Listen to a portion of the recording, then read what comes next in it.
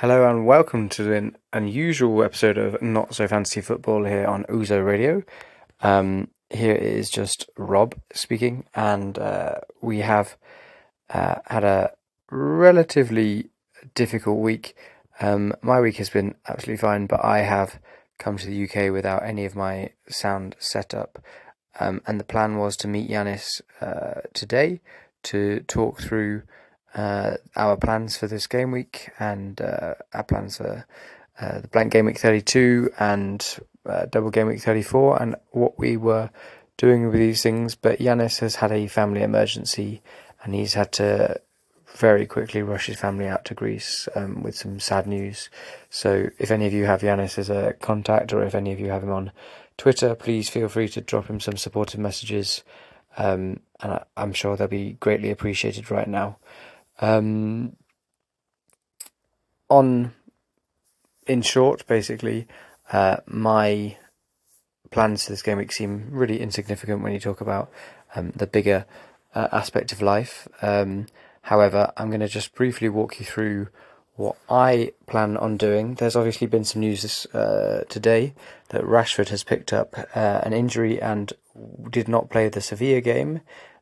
Shaw was also not in the Sevilla game, and it was confirmed that Rashford would be out for some games by Ten Hag in the press conference.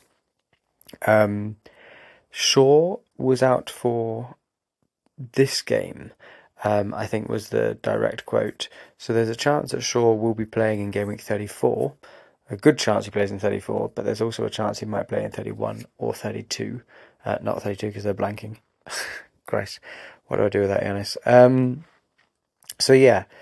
For those of people who've got Rashford and Shaw, which is myself, I think there's a strong chance I might sell Rashford.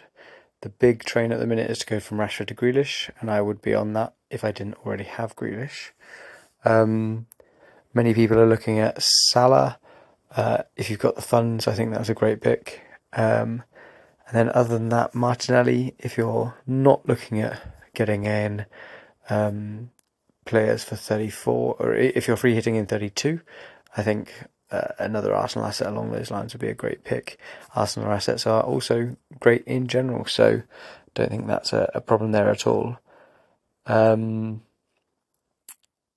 might be people looking at moving on defenders like Luke Shaw. I don't think I will be personally, but I wouldn't blame anyone because he's still not necessarily back and fighting fit, and Malacia is quite a good backup. Some people are looking at getting out Chilwell because they're not happy with Chelsea and Chelsea's results, and I don't blame them. However, I'm not quite sure what better options there are on the market, considering he got sent off in the Champions League with a straight red card, so he won't be available for the next leg against Madrid, which means that they're more than likely to rest Cucurella, who would be playing left back, or any other left back option, because they need to have them fighting fit for that second leg to make sure that they can give the best possible performance to give themselves the best chance of getting through to the next round. So Chilwell stays in my team personally. I think I've got Trippier, Chilwell and Rico Henry. I think I've got Raya in goal because I think Wolves are not going to score personally. And then I have Mitoma, McAllister, Grealish, and another. I should really have looked at this before I came on and did the podcast. And Saka as my midfielders, and then my three strikers are Watkins, Kane, and Haaland, with Haaland as the captaincy for this week. I think there is a chance that Kane gets some goals, but Kane never gets. Kane hasn't had a hat-trick in a good couple of years. Haaland can get a hat-trick at any time, it seems, this season. So I think he's always a safe bet. I wouldn't say Watkins is a bad pick. I wouldn't say many of the players are a bad pick. It's just so difficult to go away from Haaland when Haaland is such a good pick. I think that's where I'm going to leave it. My big thing this week is I've got to make a move, because when you're using free hits, your transfers don't follow through. So I don't really want to burn a transfer. So I need to make a move, and it's probably going to be Rashford for someone who would double. But there is a small chance I look at Kane to Isak, despite the fact that Kane's got Bournemouth. I expect him to pick up 6 to 9 points because Kane scores against many teams. But Isak has, well, there are other teams that have players that double further down the line that might be better preparation. And if I can free up some money to look at moving to Salah, that might be a better pick. The other option is Rashford to someone else, maybe another City asset like Gundogan. I'm mildly interested in Cody Gakpo because of Liverpool's good fixtures and the fact that Salah has missed 2 penalties now, so that penalty obligation might move elsewhere in the team. Potentially, we don't really know much about that.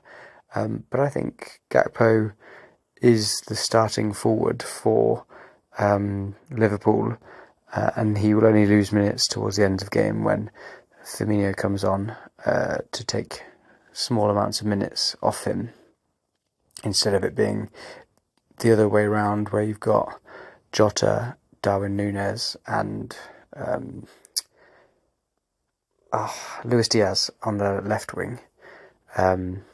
So yeah, ideally Salah, but I'm mildly interested in Cody Gakpo as a Rashford replacement. Who else? Olise as a Crystal Palace asset, I think is an interesting pick. I'd be quite interested in that. Or getting a third Brighton midfielder would also be something I'd look at. I've not quite made up my mind, if you can't already tell. But yeah, that's my plans moving forwards. Chilwell could still go to Trent Alexander-Arnold or another player like that, but if I get in Trent, then I'm not going to get in Trent and Salah, because it's just financially such a big hit. My other small pick for the week would potentially be Kanate as a defensive asset because of the double, the fact he plays in 33, and the fact that he is a very good defender for Liverpool at the minute. So I don't think there's any problem going with him. But that's all for me now. Thank you very much, guys, for listening. I'm very sorry there's such a short episode and it's so late in the week. But yeah, we'll be back for you next week to discuss all of this weekend's action. Bye. Oh.